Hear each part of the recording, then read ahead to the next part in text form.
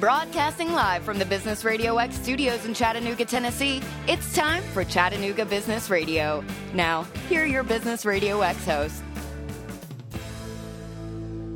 Hi, everyone. I'm Sherry Young, your host for the Women in Business Show. It's Wednesday at noon, and we're here every Wednesday at noon to talk with women in our city who are involved with women in business. Either they are women in business, they support women in business, or in some form or fashion, they help women on their path to market, be it in the legal area, the financial area, or logistically. And today we have a guest. I'm super excited to introduce Christina Montague. Welcome, Christina. Thank you, Sherry. I've been looking forward to this show. I think you're the first guest I booked. Excellent. When I was asked to host the show. Christina is managing partner and co-founder of the Jump Fund. And you have a really interesting history. And I wanted to introduce you that way because you have, you're formerly assistant dean at UTC, correct? In the business school, yes. In the business school. Mm-hmm. And then you've been involved with Hamilton County Education. I think you were director of development for the Normal Park School. Mm-hmm. And you have your own family, Right. your wife and mother to two. Two teenagers, yes. Yeah. So coming from basically public service, right? And being in the public school system and then also in private school with our local college, you're now co-founder and managing partner for the Jump Fund. How did you get there? Right. It's sort of a strange path. And what the Jump Fund is an angel investment fund. So we make equity investments mostly, sometimes debt in startup companies that have high growth potential. So we can talk more about that. So It's a very different path than what I was on before. So my background, actually, I have a master's in public administration with a focus on education policy. So I really was more on the policy side for a long time. I worked with the Public Education Foundation when I first moved to Chattanooga. I moved from Seattle in 1995. Since then, the path has really been in K through 12 until I went to the university. So I worked with, after PEF, I worked with the Creative Discovery Museum and then Normal Park School for a very long time. And then as my kids got older, I ended up moving over to the university as an assistant dean in the business school for external affairs. Yes. And that's where I really kind of built the passion for helping to launch the Jump Fund. And what is that as assistant dean for external affairs? What did you do in that role and how did that ignite this passion? Well, it's interesting that since I've left the university, they divided that job into at least 3 different people. Oh, wow. It encompassed a lot of things. So I actually took that position over from Lisa Flint, who now is the director at the Footprint Foundation. But she had constructed a really wonderful role in that embodied a lot of aspects. So communications was key. All of the PR communications for the university, really developing business partnerships. So I was over that because we have a lot of, obviously as a business school, need to keep up with current business leaders and involve them on our boards, involve them as donors, involve them as educators in our classroom, mentors to our students. So I did that. I also helped run the internship program at the time. And so it was and then I taught classes. So I taught the senior seminar there, which was really kind of launching them into the business community as they were leaving the university. So I wore a lot of hats and of course was part of the administration as well. We had a wonderful 2 different deans that I worked under, and it's a really, really great school. I mean, it's a jewel in the crown at UTC. The business school is incredibly strong. So I was really privileged and thankful that I was able to spend some time there and really felt like I kind of got my MBA on top of my MPA. Yeah. While working at the business school, I just learned so much. It was a really great experience. And so from that, I had a lot of students that I mentored. Yes. And particularly young women, because, it is difficult still for young women in business to kind of find the right networks and connect out there. So I was mentoring a lot of young women, particularly juniors and seniors, who were coming to me trying to find out what their next steps should be. And within that, I was really concerned when the young women who were interested in entrepreneurship, so there were only about a handful of those young women would come to me and really feel like they weren't finding the right place to plug in Chattanooga's right at that time kind of burgeoning entrepreneurial ecosystem. Exactly. So CoLab had just kind of the whole Create Here movement. There were some kind of smaller projects going on around town, and they really felt like it was really kind of a boys' network at the time. Yeah. And I know there were a lot of people who were concerned about that and wanting to change that, but the change wasn't happening fast enough for these young women. So, for instance, they were hosting these 48-hour launches at the time out of CoLab, and they were pretty much, except for one of my partners, Tiffany Robinson, who went through one at one point in time, they were pretty much all guys doing it. Because if you can imagine a couple of things, if you have all guys spending 48 hours together, is a young woman really going to want to be in the mix of that? I mean, they're Right. up all night together, eating Cheetos, whatever, Yeah. I mean, I don't know, drink a beer. And it's just a little bit of intimidating environment. And then on top of that, if you have any women who actually maybe are postgraduate and have a family, how are they going to spend 48 hours, you kind of digging in and figuring out, is this business going to fly? Can they do that? Yes. So we actually looked, before we even launched the Jump Fund, we worked with CoLab to develop a 48-hour launch that was just for female founders. And there was a concern that the women just wouldn't be out there for this, that, if we put this out there, would we fill it up? And they had, I think, more than 24 applicants for that. They could only take 9 of them, I think. And so for that first, run at it, for 24 women to say, I want to work for 48 hours, on my business. Yeah, on my business. Yeah. And be surrounded by great mentors and all of that. Yes. I mean, the 2 things they said they were drawn to, one is that it was a network of women that they could plug into. And the other was that we provided childcare. So we had several women come to it who used that, maybe not the 48-hour childcare, but definitely some of the, workday time so that their spouse or whoever didn't have to do all of it. Or if they're a single parent, didn't have to send the child to grandma. So that was really eye-opening that, okay, wait a minute, there's something here, that hasn't been yet tapped into. So, yes. And what year was that you did that? So the 48-hour launch was, I believe that was 2012, because we launched it actually was early 2013, because we launched the fund in the fall of 2013. Okay. Mm-hmm. So the launching of the fund came out of, number one, being in an advisory or mentoring role at the university and working with a handful of young women who expressed their desire to see really a launch pad, I guess, here in town for them. Mm-hmm. And then having been involved in the 48-hour launch, you had women come out of that who I assume demonstrated their ability to launch successful businesses. And what was there a need for funding, a need for mentoring? What? Yeah, those businesses that came out of that were still a little bit more lifestyle. We did have one tech company that was doing, and she ran for a little while, and then when it had a 4th child, but she was doing kind of specialty boxes, kind of like a Birchbox, but for moms. So with products, and then she has a counseling background, so she was helping stay-at-home moms really kind of get through some of those tough times when you're feeling really lonely and everything. And you'd have this box arrive on your doorstep that was full of creative supplies or pampering supplies or something. And it would would help you on the counseling. There was sort of a checklist that would go with it of sort of testing how you're feeling right then, and then being able to connect to a group of like-minded moms. So that was a really great company, and that she was one of the ones who won. And Shannon, what is her last name? I'm blanking on Shannon's last name, but she spoke at the last Bad and Dangerous too. Okay. Yes.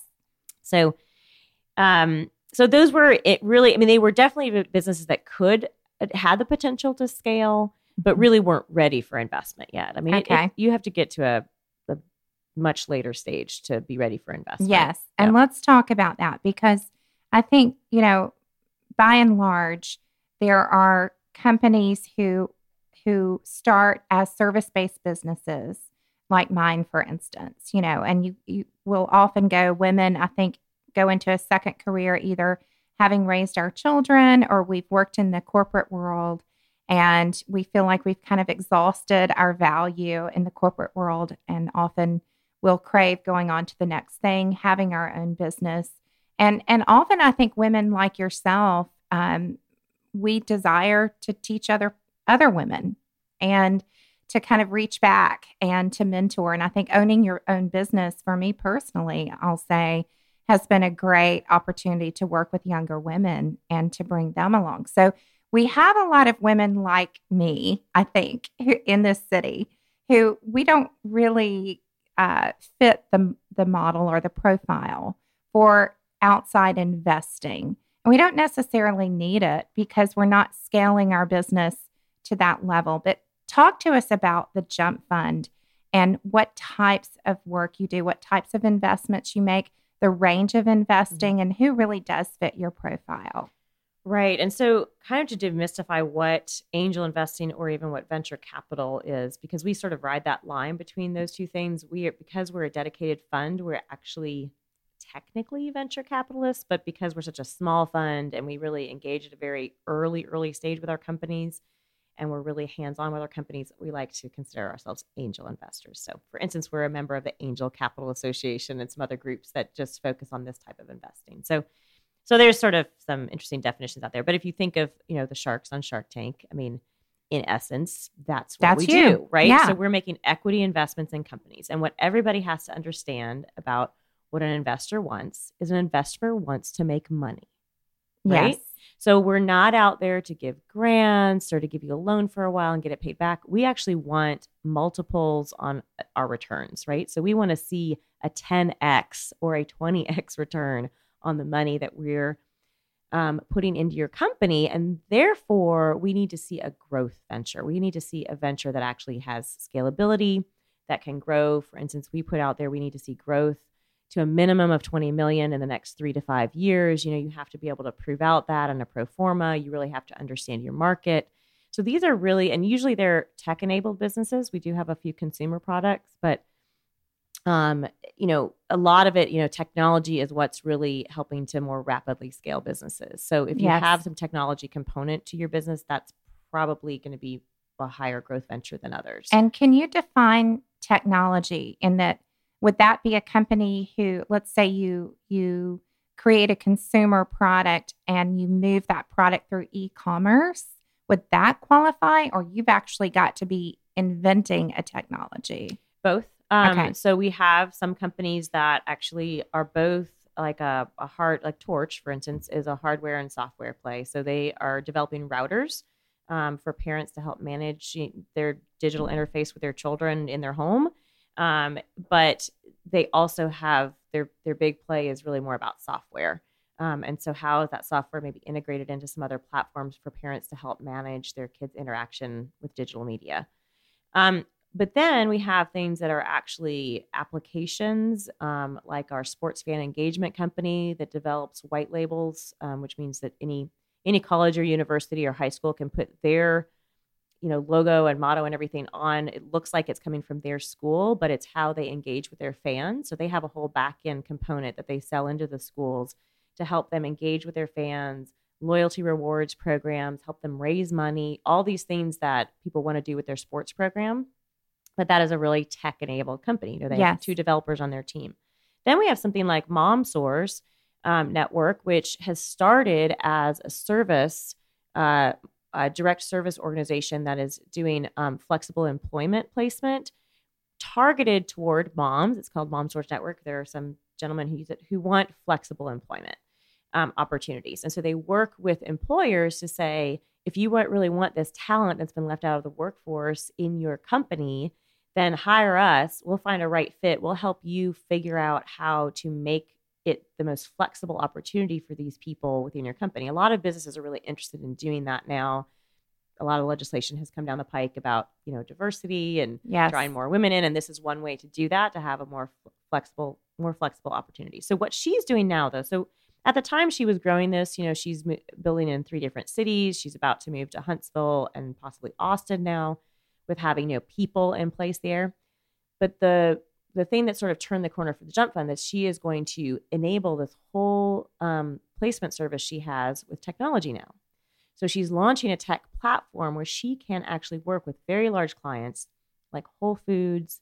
The NASDAQ actually out in San Francisco wants to use her platform. Morgan Stanley, some of these other big employers who then they can look at a much, she can have a pipeline of a lot more folks on this platform, as well as get a lot more job postings out from these companies. So it's just, you can't do that. You can't scale like that when it's just sort of, people using back-end databases, Exactly. right? Or like spreadsheets. Right. So this is a tech-enabled platform that has the algorithms behind it to make those matches better, to have a much higher intake of clients coming in on both ends. Yes.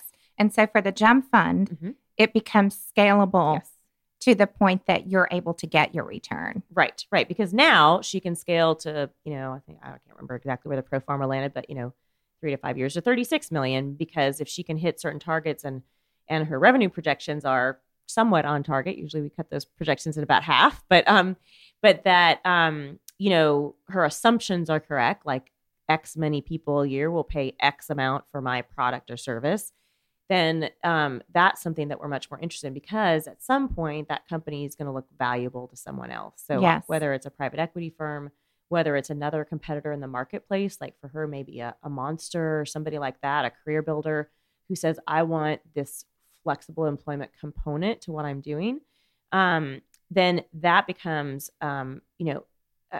an acquisition opportunity out there, and she would get bought. And that point gives our liquidation opportunity. So the investors are the first ones who get paid out of that, because we were the ones who took the most risk, right? So we put the money in, and so so the founders don't get the first money. The investors always get the first money. Yes. But I like to make it really clear. So I think people don't really understand getting investment for your company.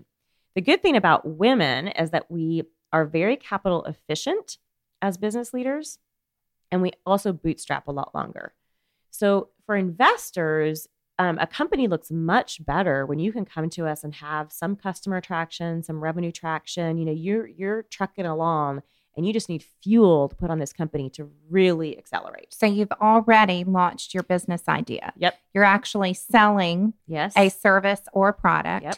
You can demonstrate success in at whatever level you're operating. Yep. You've probably learned along the way. You've identified some challenges, obstacles. You've done some troubleshooting. You may even be retooling, right? And you're looking to scale, and then come to you and demonstrate the experience someone has had. And then you do what? Do you look at the business plan and evaluate it? Do you invest your intel there to help improve it? Or we like to say that we look for companies where we cannot just add value with money with these investments, but we can add value with our network and with our own knowledge base within our general partnership, or we know the right people to connect you with. So we have a network of over 50 investors who've invested in our fund, who have a huge range of experience, everything from CPAs to huge brand, marketing people, women who've built and sold their own businesses. So management experience, acquisition experience, all of that. So we can plug our companies into them at different stages, depending on what they want. Some of our investors, we call them limited partners.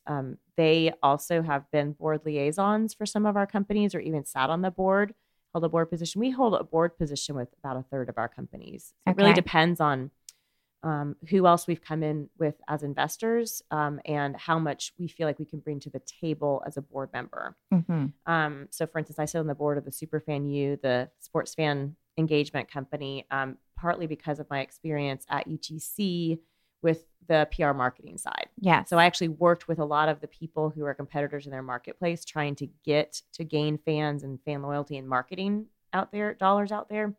So I really understood that space. And I think we brought a lot to them as far as networks. They're CFCs using their platform here locally. So we connected them in with CFC, and some of our other, our investors have connected with them with schools and alumni groups that they know. So, we're door openers. Yes. We also do help with strategy at some points. Yeah. Kind of depends.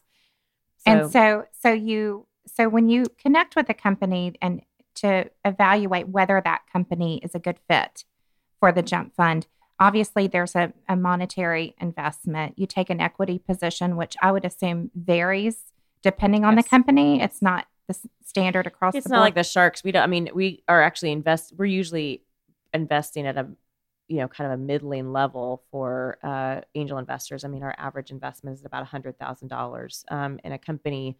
We're a small fund. So we're usually looking for opportunities where the valuation is right for us. So we actually can take a larger percentage of the company, or that we're coming in with some other investors where we may have a smaller percentage, but we feel like that still can really add value to our own portfolio, that there's high potential with this company given other people who are in the round and where we think the company is going to go, that even just taking, 4 or 5% is good for us. Okay. So it really depends. So we're not like Shark Tank, like we'll take, $100,000, we take 20% of your company. Yeah. We and that's don't do important that. because I think people have the perception that if they were to solicit outside investing or angel investing or venture capital, that they have to give up control, if you will, of their business idea or their vision. And sometimes, especially for women, it can be a really personal thing. Business, a lot of the best business ideas come out of our own personal experiences. Torch would be a great example. I know Tiffany is a parent. So, Shelley. Shelley is a parent. So, that being said, it can become very personal. And so for the woman out there who thinks she has something that might be attractive to you, we would say, drop that fear and just, be open. Yes. Yes. So as far as taking overall your company, now what is going to happen in the first couple rounds of investment is you're going to give up some of your company. So you're going to basically, I would say, share control of the company because you want to build a board of directors that includes some of those investors on it. Now, as you move forward, if your company wants later stage investment, your piece of the pie is always going to shrink the more money you take in. Yes. So no matter what, you're going to get diluted. That's the name of reality. the game. So you have to decide, is it worth my dilution? Because I think this company is going to, have a 10 to 20x return for everybody. And therefore I'm going to get my several million dollars back out of it.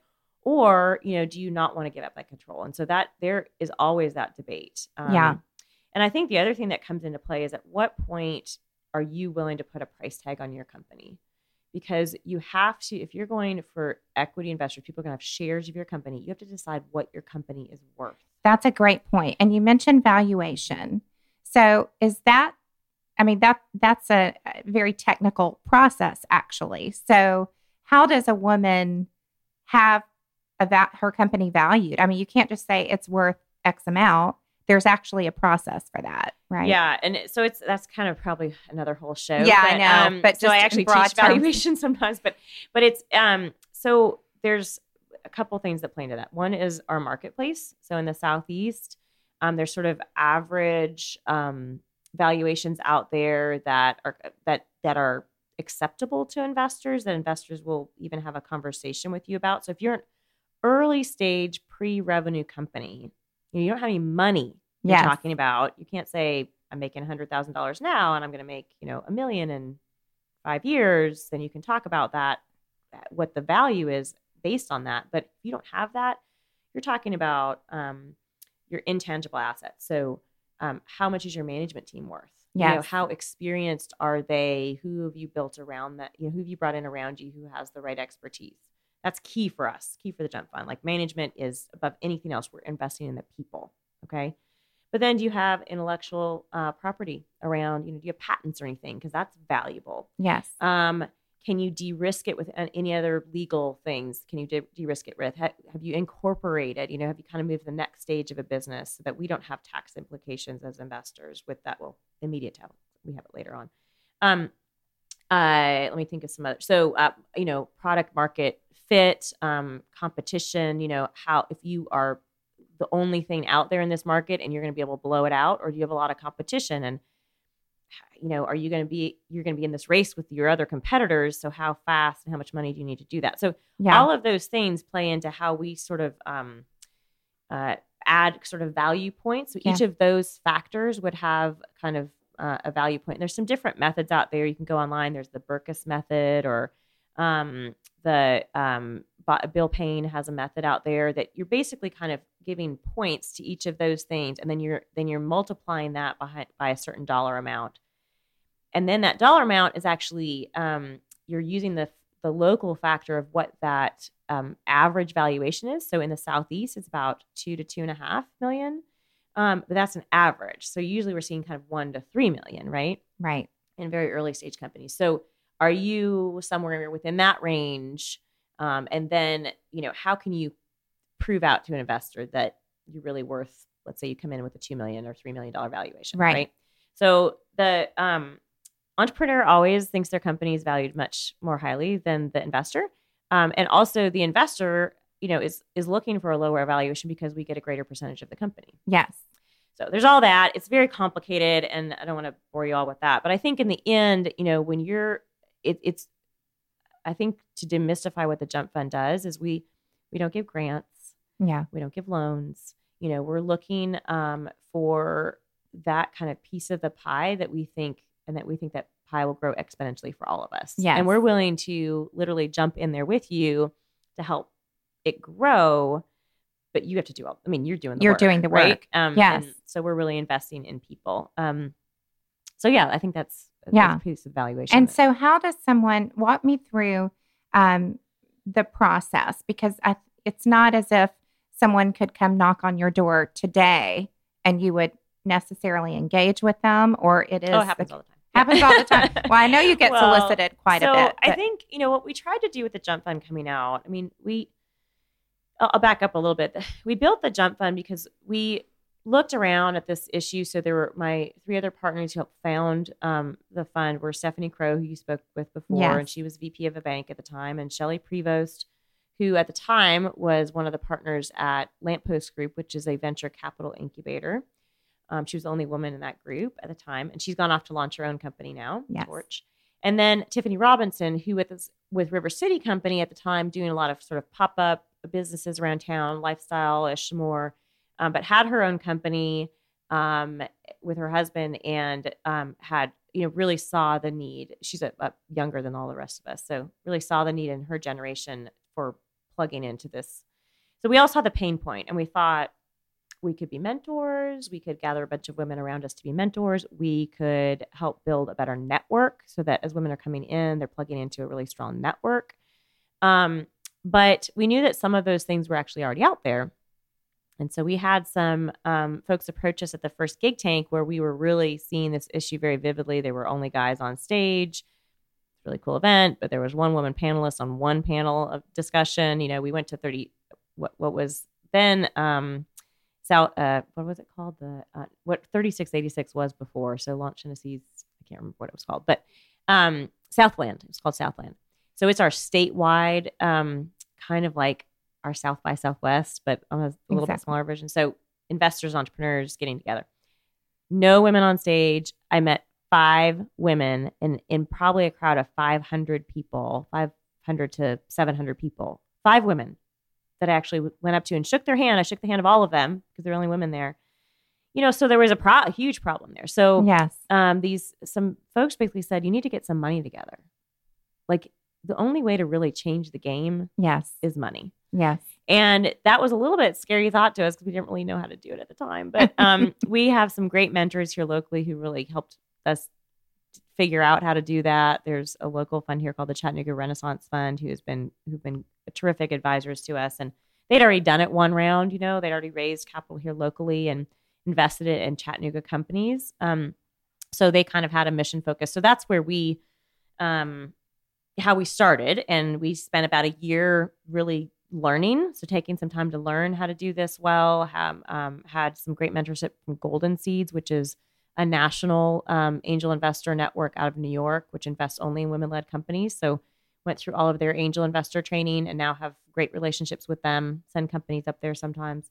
So back to what you were asking me before. So we built all that, but that's to say that when we came out of it, we really were focused on a fund that would make investments. So that's our top priority, is the investments. But we do still hold to the fact that we feel it's really valuable. Networks are everything. Relationships are everything in this business. So you've got to start, if you're going to cultivate investors, you've got to start meeting them and you've got to start just telling about your idea. So sometimes we will spend over a year with a company before, all of a sudden something turns on and they get some traction. We're thinking, oh yes, now they Yes. look interesting. Yes. They went back to the drawing board, or they got, for one of our companies we had looked at for a year, they ended up getting a major grant from the Department of Energy. Hmm. That helped them do all the research and development. So they came out and came back to investors. Yes. So they look much better instead of just, a technology coming out of a university. So, so you can easily find us. I mean, we have a website, Sure. and there's a contact page, and that I see that, and our intern sees that. So we'll give you some immediate feedback as to whether, you're a fit or not, or if we have some time that we could spend with you to, maybe figure out how to take it to that next level. And I do want to point out it's when you say time that you could spend with someone, that's basically volunteer. I mean, you and the three other women who are on your board. There are actually 7 of us. There's now. 7? Yeah. So Okay. so 4 of us founded it, and then So, but together, say there's a company that, you're interested in talking to, you'll meet with them, mentor them, give them some advice. And obviously you're not sure whether you'll invest in that company or not. Oh, well, no, that's a much later stage. Yeah. So we Okay. have to spend a lot of time with you before we decide that. Yeah. But we can tell you pretty quickly. So we get inquiries from around the country, and there's some kind of markers, like we only invest in the Southeast. So we can easily tell people, thanks, but no thanks. Good luck in other parts of the country. We get some guys sometimes, or some teams that maybe have one woman somewhere in their team, but aren't really a fit. We want a woman-led company where the woman is in a C-level position. She has significant equity in her company, so she owns a good share of her company. Because that, to all of those, just say that you are one of the leaders in that company, whether or not you founded it or not. It's better if she's a founder, but not all of our companies have female founders. So it's about that women's business leadership. So that's a key point, and we can smell that a mile away, if you're trying to pull the wool over our eyes. Yeah, I would think you get quite a bit of that. Yeah, we get some of that. So that's easy for us to just kind of give you a quick response. But the ones who are local, I either try to turn them onto the best local resources if I really don't feel like they're a scalable company, because it's not really worth meeting with me. I mean, we're at a kind of different level. If I think that you have an idea, or I feel like I could be helpful to you, then I will, just schedule like a coffee time. Some of my other partners do that as well. Of course, so I'm working full time on the Jump Fund, but they're working full time building their companies. Yes. Most of them are in startup ventures themselves. Yeah. So not a lot of time. And we would love to move to the place where we have like an open office hours or something, but there's bandwidth issues for all of us. But yes, we do try on a local level to do that. Because it is so important to have those touch points and just kind of point you in the right direction. So whether we do that by phone or we do that in person, we try to make that time when we can. Now that's to say that I hope after this radio show, I do not have like a flood of requests because literally I can't manage all that. But I think, the other thing is to know is there are great resources around town that are better for stops than us. Yes. So, and what are some of those for CoLab, listeners? the company lab now, it's not the company lab I was talking about before when I was at UTC. It's a very diverse group. A lot of women actually help run the company lab. There are several women-led teams I just met the other night who are in the accelerator program and the new Gig Tank program. So it's always exciting to see that once we kind of laid down this gauntlet that we wanted to see more women, that started happening here locally. So that was exciting. By the third year of the Gig Tank, we had 4 women-led companies in that group of 10. So, wow. That was, and we invested in one of them out of that. Wow. That was Feats, our 3D amazing. printed shoe company. Yes. Yeah. And so all of that began in 2013. Yes. Fast forward, we're now at 2016. Yep. And so what's next for the Jump Fund? What's Well, we are really wrapping up. This first fund is almost fully invested. Yes. You get to the point where you kind of spend all your monies. We have 15 companies in our portfolio at this point. And they are a wide range of company. It's everything from 3D printed shoes to a diabetes management platform to hydropower now, which is really exciting. But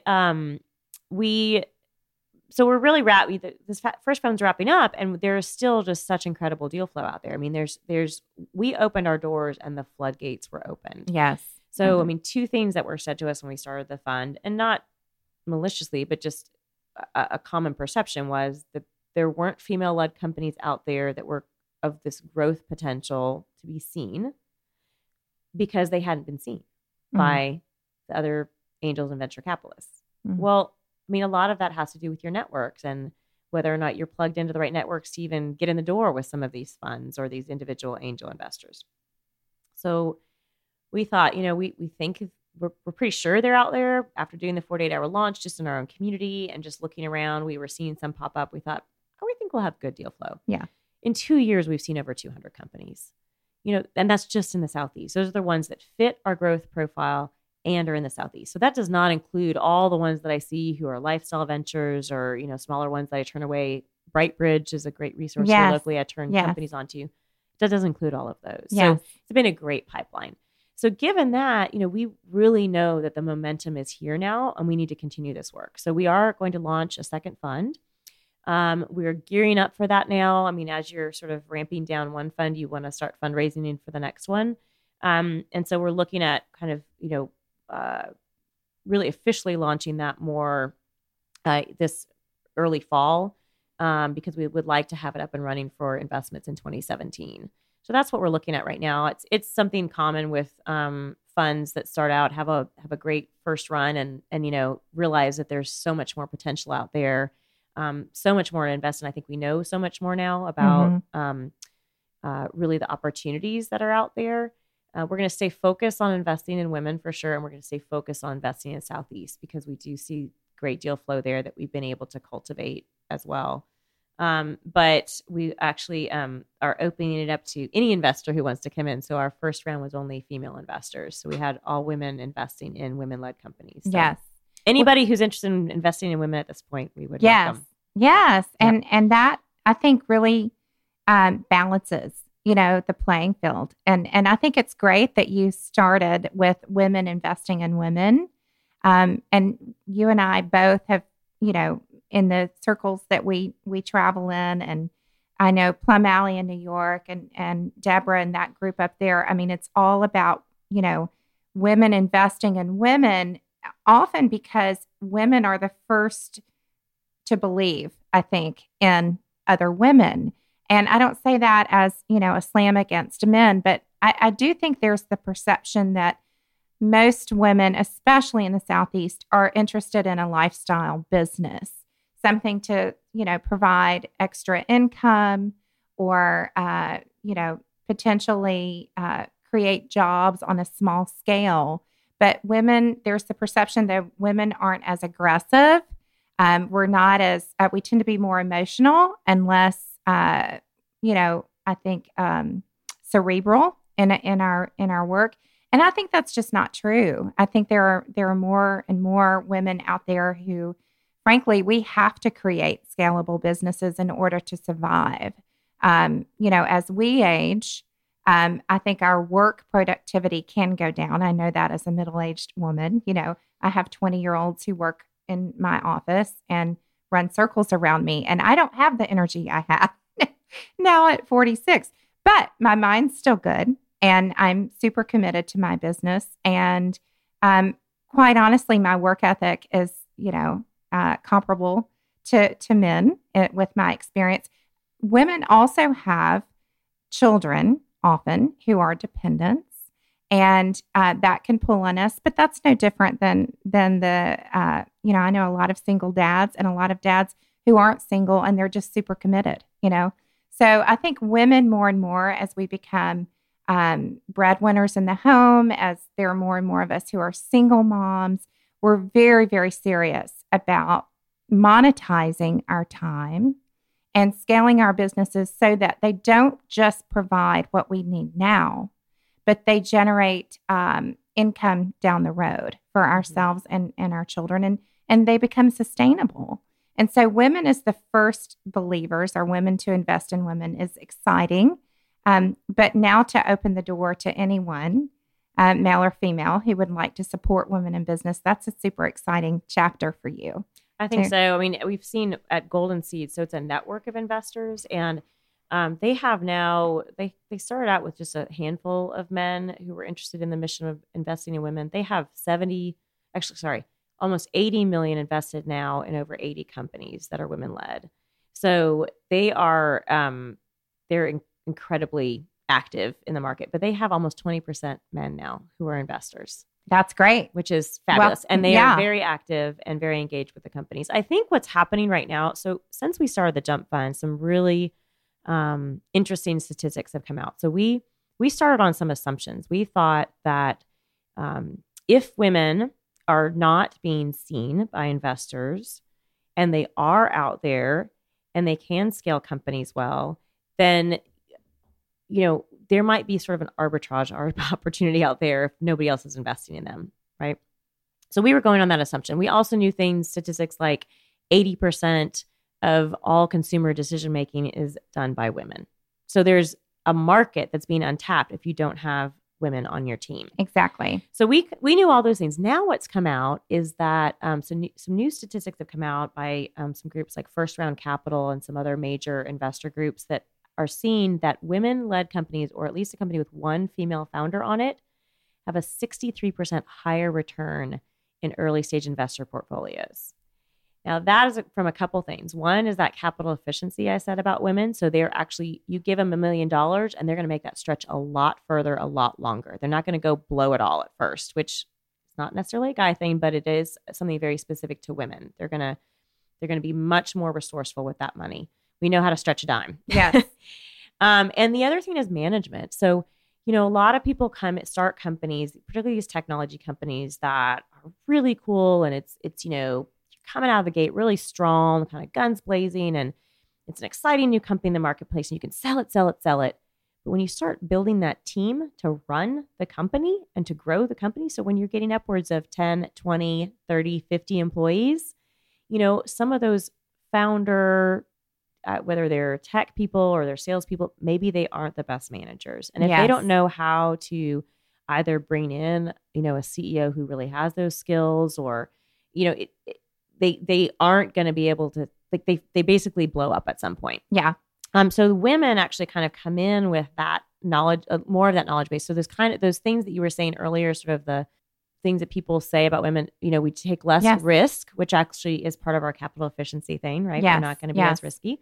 Or we're risk averse. And then also just kind of the management side, like we can juggle a lot, but we're also really emotionally attuned. Yes. So when we build teams, we're able to retain employees longer because we understand more about what the employees need and are building kind of a culture within our companies. So those are not things I'm just making up. Those are things that are out there in the research now. And those are the reasons that some venture capitalists are saying, I want to find more women-led companies for my portfolio, because if they're outperforming the male-led companies at this point, on this kind of, angel investing, get in and then get out within a 3 to 7 year time period. Yes. Then, I want to bolster my portfolio with more of those kinds of companies. Yeah. And I think women being emotionally aware and tuned in to the employees around them is really important. And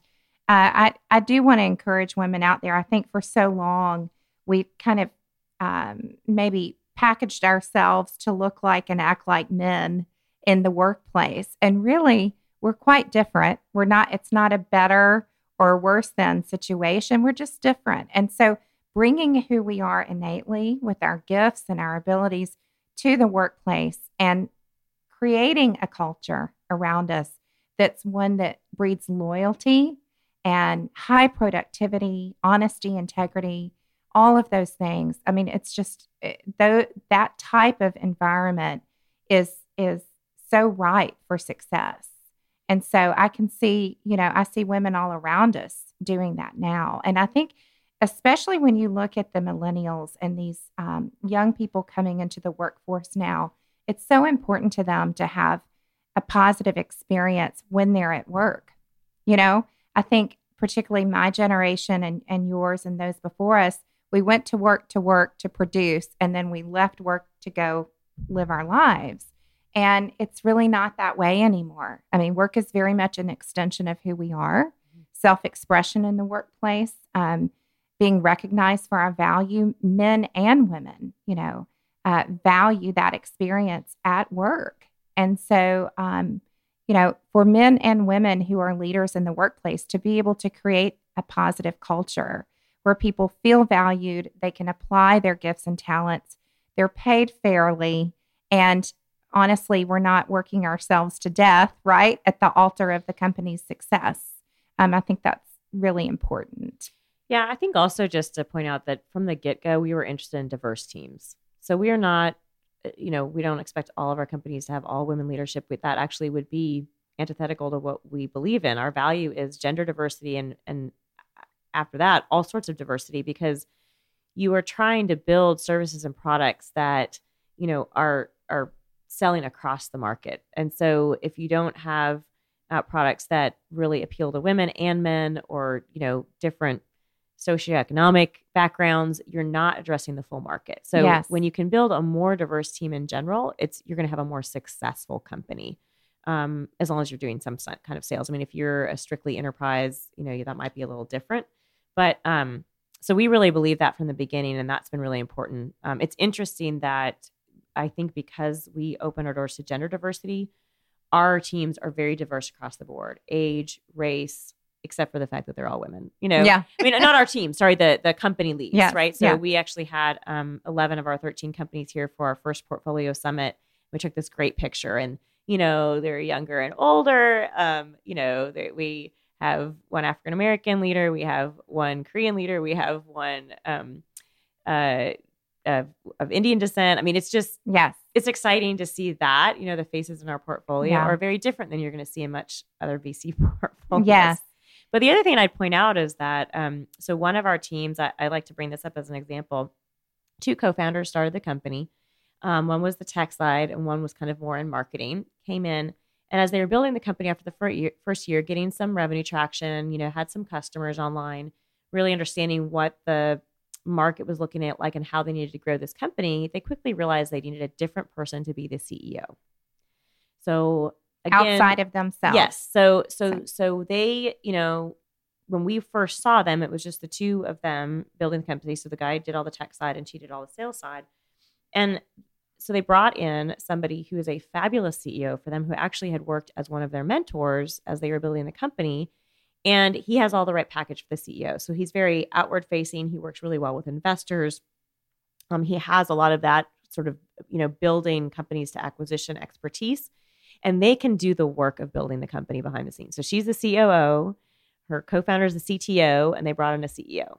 So you don't have to, as you're building these companies, you need to figure out where your strengths can best lend to the company, and then build the right team around you. And they now have about 11 employees in that company, but they're all still the founders and leads in that company. Yeah, and not necessarily a woman. It doesn't have to be a female CEO. And it wasn't. No, he wasn't a female. No. Yeah, and so she's Obviously. Still involved in the leadership. She's COO. Yes, very much. And obviously owns at least half the company. Yes. Not right? half, but because she's got a lot of investors. Well, now in there. it's still yes. But prior Yes. to her being vested, right? Yeah. So that's really exciting I think that example, and I think it's important. And we say this a lot with Feminology and the work we do with women-owned companies and women-directed companies, that, feminism, for instance, is not about anti-man, right? It's pro-woman in that it's pro-equalist. And so it's about balancing the playing field, and it's about flooding the playing field with diversity. And I think the business you're in is predominantly, historically, run by men and white men. Yes. Okay. So any diversity that you can bring to the table is positive, whether it's female or different ethnicities. That's an exciting thing for this business economy. And we live in a diverse world. We have to. The world today isn't what it was. Our country isn't what it was. And it's important that is reflected in our business economy. And I think for our own success and for our children, to see that that's valuable and that you're making that priority. Right. I was sitting with on a panel. We were judging a pitch competition in Charleston recently, and with 2 other men who are venture capitalists. And the mic was left on purposely so they could hear our discussion about the companies. But at one point, he was asking me about the Jump Fund, and he said, "Well, kind of laughingly said, "So you're basically sexist. Is that what you're telling me?" And I said, "You know what? Yes, we are sexist, but we're going to continue to be sexist until the playing field changes." Yes. And, the statistics are so low for women receiving funding, venture capital funding. Yes. In the Southeast, it's just 6% of all venture capital is going to women. Which is lower than the national average. It's much lower. And national average is only 15%, which is really low. Yeah. But, we can't disregard that. And so we're going to go full guns until we would love to have a point where the Jump Fund does not need to exist anymore. But until then, so I kind of owned the sexism the other day. Good for I'm you. like, that's okay, because we get that a lot. We get, you're not open to all the opportunity. You're not, you're limiting your options, your portfolio. And to some extent we are. Yeah. But we also feel like we're finding really excellent companies within sort of the parameters that we've set. And so we don't feel really hamstrung by that. A lot of funds actually are only investing within their region or only investing in their city. Yeah. So, that already limits you right there. So, I don't feel like just being women in the Southeast, we've had plenty of deal flow and plenty of really excellent companies. So exactly. We're excited about where our portfolio is headed. Good for you. Yeah. I applaud you for that. I've gotten the same criticism and I've gotten eye rolling and people, intentionally saying, FEMA what, and what is that? And are you a women's movement? And It's like, no, this is just where I'm throwing a stake in the ground. It's not that I don't support men in business. It's not that we don't have a team who could brand, market, and work with a male-owned or male-directed company. It's just that this is an area where we need balance. There's such a deficit. There's such a deficit. Yep. And I care most about this area of the population. And frankly, I fit my own demographic. I know it better than any other. It's where I can be most effective. And that's where I choose to spend my time and to apply my resources. And so I think that's an awesome position for you to take and good for you. It's exciting.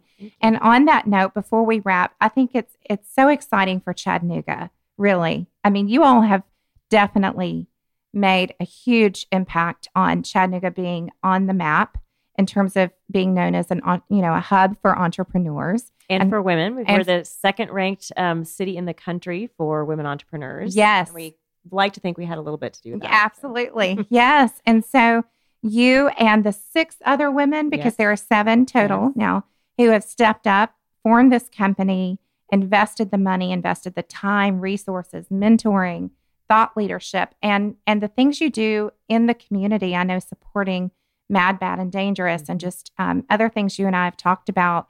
I've never known you to say, no, we can't do that, or we're tapped out. You've always given me time. And if there's something that is worth considering as far as a monetary contribution, you at least consider it. And so we as a city are super, super proud to have you here. Thank you. And I know you get national recognition. You mentioned you were just part of a podcast, I think, that went on USA Today. Yeah. Right? So more power to you. I know. We actually get, coming out of the gate, at the time that we started, we were the only dedicated fund, definitely in the Southeast, but across the country, that was all women investors investing in women. So there were a lot of networks, but there weren't funds. And now, since we've started just in the past 2.5 years, there are tons of other networks and funds springing up. I talk to women all the time, and they're asking me, I go to these national conferences and they say, how did you do this? 98% of our investors are in Chattanooga, women in Chattanooga who invested in this $2.5 million fund. And in 6 months, we raised that money because they all saw the need. They all wanted to jump on this. They all wanted to make a difference. And so, I really help coach these other women who are coming out of the gate, trying to raise funds or trying to gather other women angel investors, and kind of, what are the messages out there about that? And just because there are a lot of women who do want to take this step and find other women to invest in and grow both the investor side for women and the entrepreneur side for women. Yes. And let's talk about that for a minute. And I know Tessa over here, she's giving me the thumbs up. We can keep going. I could go for another hour. There's so many. You're just full of so much good information. But let's go for a moment to the investing side. Okay. So Feminology is a very small investor with Plum Alley, which is basically, I call it a Kickstarter for women. It's a crowdfunding platform for women-owned businesses. And to participate in Plum Alley, and I just encourage you all out there, if you're interested in investing on a very small scale and making a difference in women-led and women-founded companies, Plum Alley is a great place to do that. But to be an investor with the Jump Fund, what does someone do and how much would they actually have to contribute?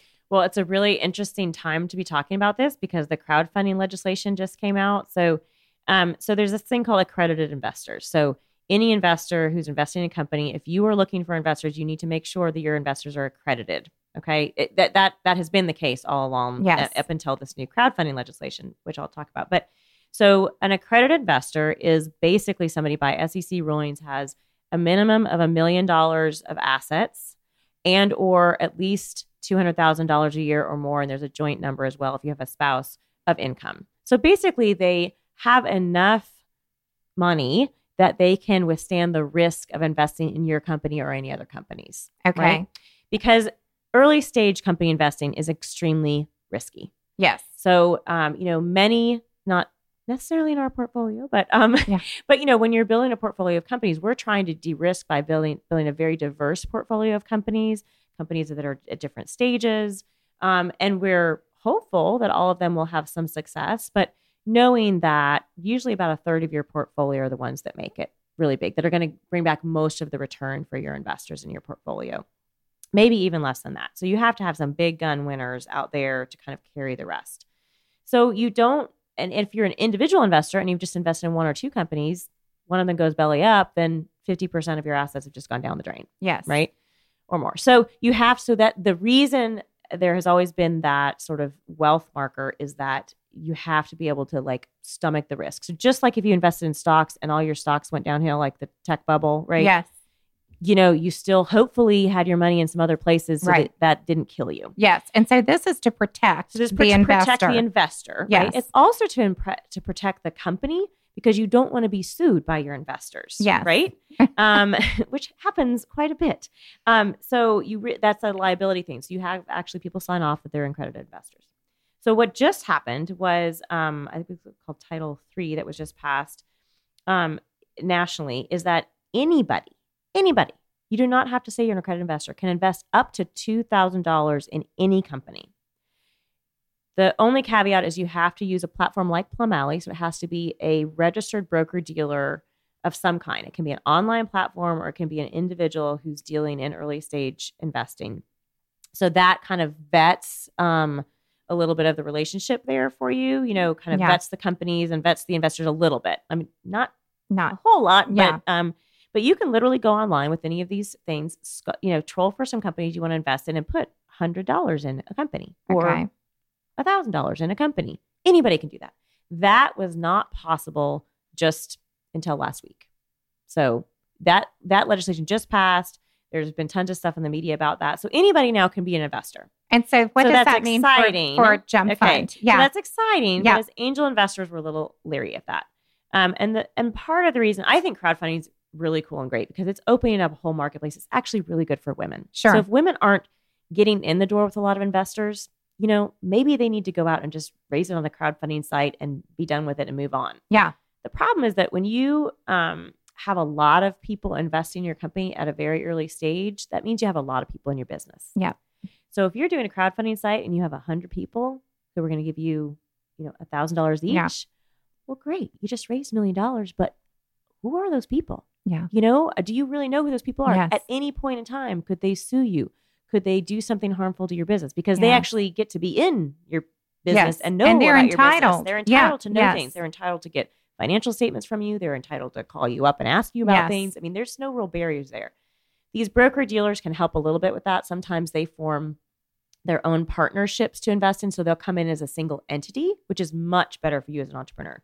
So you have one entity you report to, and then they report back out to all those investors. Yes. So they're a single entity coming in. So if they've rallied $1 million for you or $500,000 for you, then they're coming in as like an LLC or some kind of partnership. And you're accountable only to them. Much better for you. Yeah. But the minute that your cap table gets really messy with a lot of different people invested, no other investor in the future is going to look at it. And I think that also angels are pretty leery of some of these online crowdfunding sites too. And I think even with an LLC in your company like that, those later stage investors may shy away. It just so you gotta think about the long-term effect of taking that kind of money early on. It's super seductive. Yes. Right. But as an investor, I'm sure it is. Yeah. Because it's like, money. Yeah. And it's anybody can do it. Kickstarter is better because they don't take any equity in your company and they just give you money. Yeah. You can give them t-shirts and they just give you money. Yeah. It's awesome. But let's say the woman in Chattanooga who's listening and actually would like to be part of the Jump Fund investment fund, right? They would obviously contact you to engage in a conversation I can't talk about too much that. About this, Sherry, because there's some SEC rulings about this because I can't do public solicitations. Okay, and I know you're not doing that. Yeah, but you do need to be accredited. I mean, that's one threshold, right? And that's according to the specifications you gave earlier, the net worth and the income, right? Yep. So if you're out there, you know who you are. But the great thing is that you can support women in business in all kinds of ways. If you're a professional who has skills, whether you're working, you're retired, whatever you're doing, I know a lot of women who can come alongside other women and mentor them. I've had women in my life do that. I still have women in my life doing that now.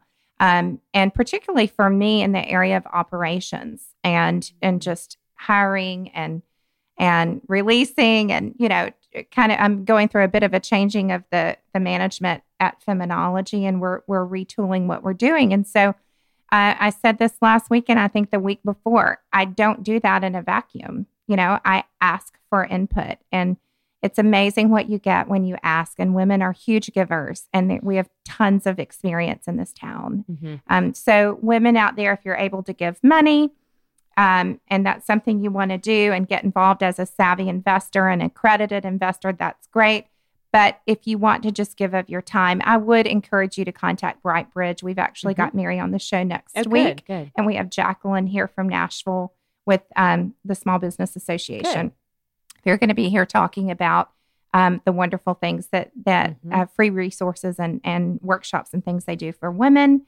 And you can also email me, sherry@feminology.co, if you want to give of your time and talent and resources, because I intersect with women all the time who have business ideas, and they may not have a marketing budget. They're just really out of the gate and they need support. So, and I would encourage anybody, you need to go talk to a lot of people about your business. Yeah. It helps you develop your idea further. Don't be scared of sharing it. Okay. There's nobody out there who's going to steal your idea. People say that all the time, but nobody else wants to go do the work to implement your business. Isn't so that the really truth? Don't worry about that. You should go talk to a lot of people, go talk to the resources.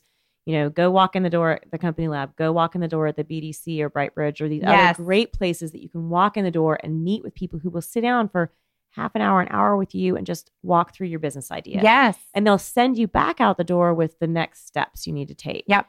So we have so many great resources here now. I mean, you can just go to programming at the EDNI on practically anything now, any industry, you can hear other investors around town talking about what they're doing. Ted Alling was just talking at Talk Shop Tuesday over at the EDNI. I mean, find out what the Lamppost Group is doing. Plug into all of that because that's the network that you're going to build for your company going forward. And it's very important. I know we did that a little bit at Phenomenology with some women's groups. Yeah. So I just encourage you to do that. It's all about the networks. It's all about relationship building. Don't be shy. We say this every week. Yeah. It is. It's about asking, connecting, showing up. CWLI, I like to plug them. It's $100 to join.